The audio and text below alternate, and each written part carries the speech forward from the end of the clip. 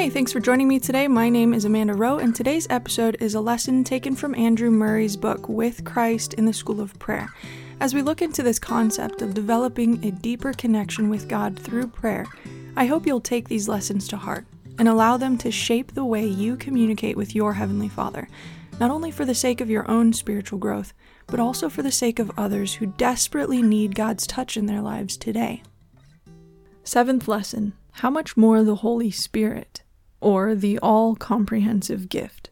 If ye then, being evil, know how to give good gifts unto your children, how much more shall the Heavenly Father give the Holy Spirit to them that ask him? Luke 11:13. In the Sermon on the Mount, the Lord had already given utterance to his wonderful how much more. Here in Luke, where he repeats the question, there is a difference. Instead of speaking as then of giving good gifts, he says, how much more shall the Heavenly Father give the Holy Spirit?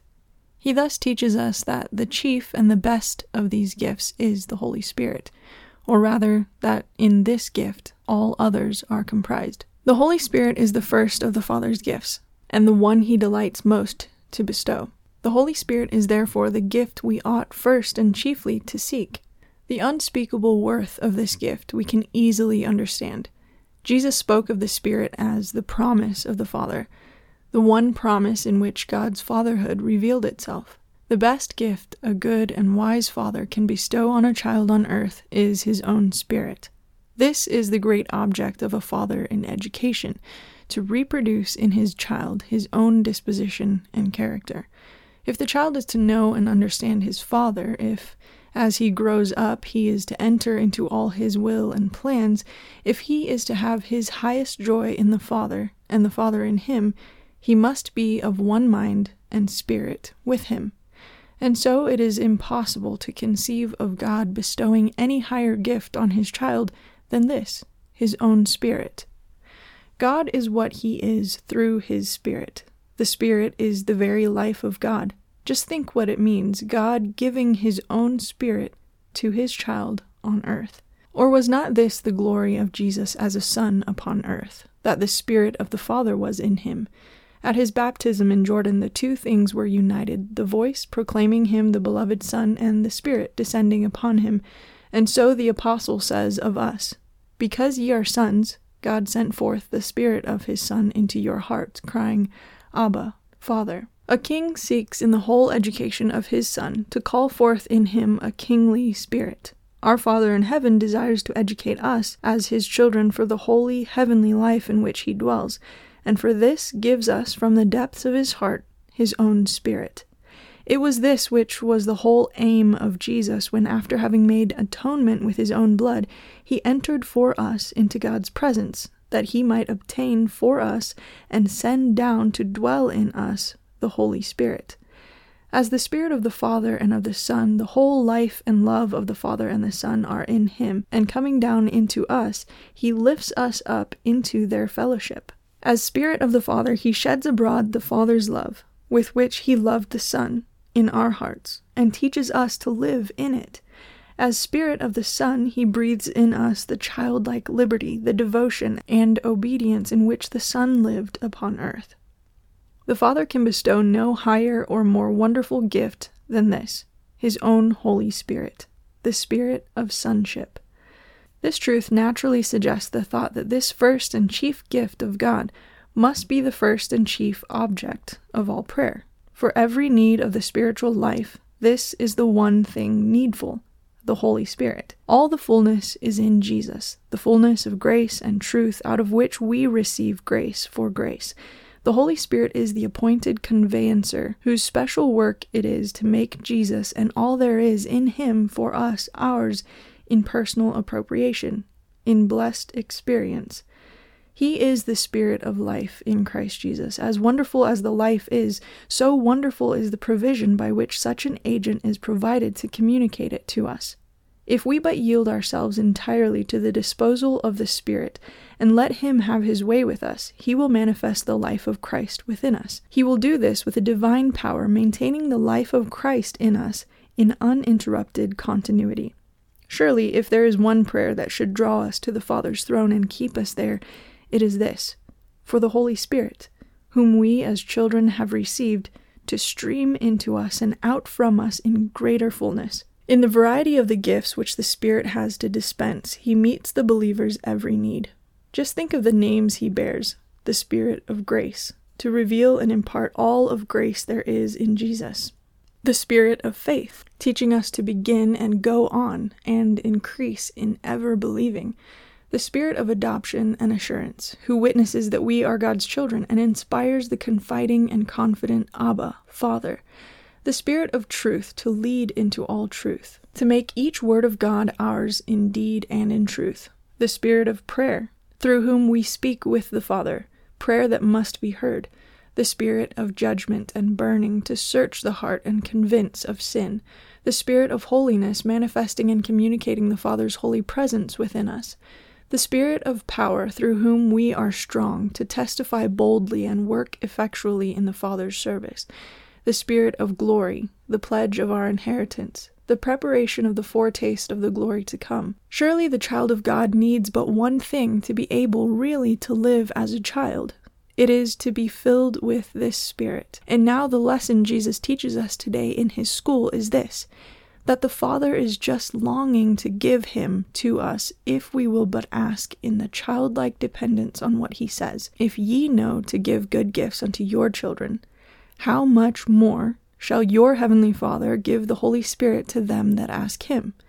In the words of God's promise, I will pour out my Spirit abundantly, and of his command, be ye filled with the Spirit, we have the measure of what God is ready to give and what we may obtain.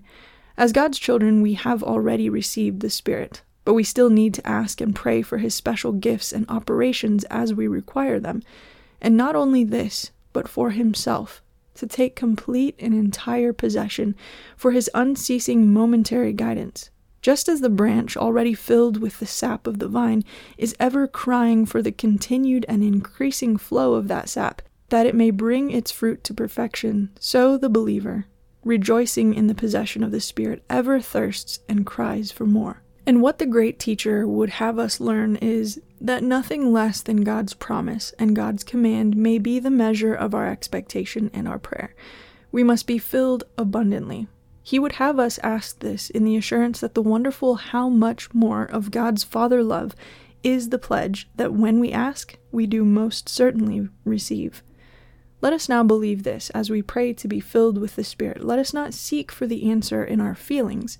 All spiritual blessings must be received, that is, accepted or taken in faith. Note, the Greek word for receiving and taking is the same. When Jesus said, everyone that asketh receiveth, he used the same verb as at the supper, take, eat, or on the resurrection morning, receive, accept, take the Holy Spirit. Receiving not only implies God's bestowment, but our acceptance. Let me believe the Father gives the Holy Spirit to his praying child. Even now, while I pray, I must say in faith, I have what I ask, the fullness of the Spirit is mine. Let us continue steadfast in this faith. On the strength of God's word, we know that we have what we ask. Let us, with thanksgiving that we have been heard, with thanksgiving for what we have received and taken and now hold as ours, continue steadfast in believing prayer, that the blessing which has already been given us, and which we hold in faith, may break through and fill our whole being. It is in such believing, thanksgiving, and prayer that our soul opens up for the Spirit to take entire and undisturbed possession. It is such prayer that not only asks and hopes, but takes and holds that inherits the full blessing. In all our prayer, let us remember the lesson the Savior would teach us this day, that if there is one thing on earth we can be sure of, it is this: that the Father desires to have us filled with his Spirit, that he delights to give us his Spirit.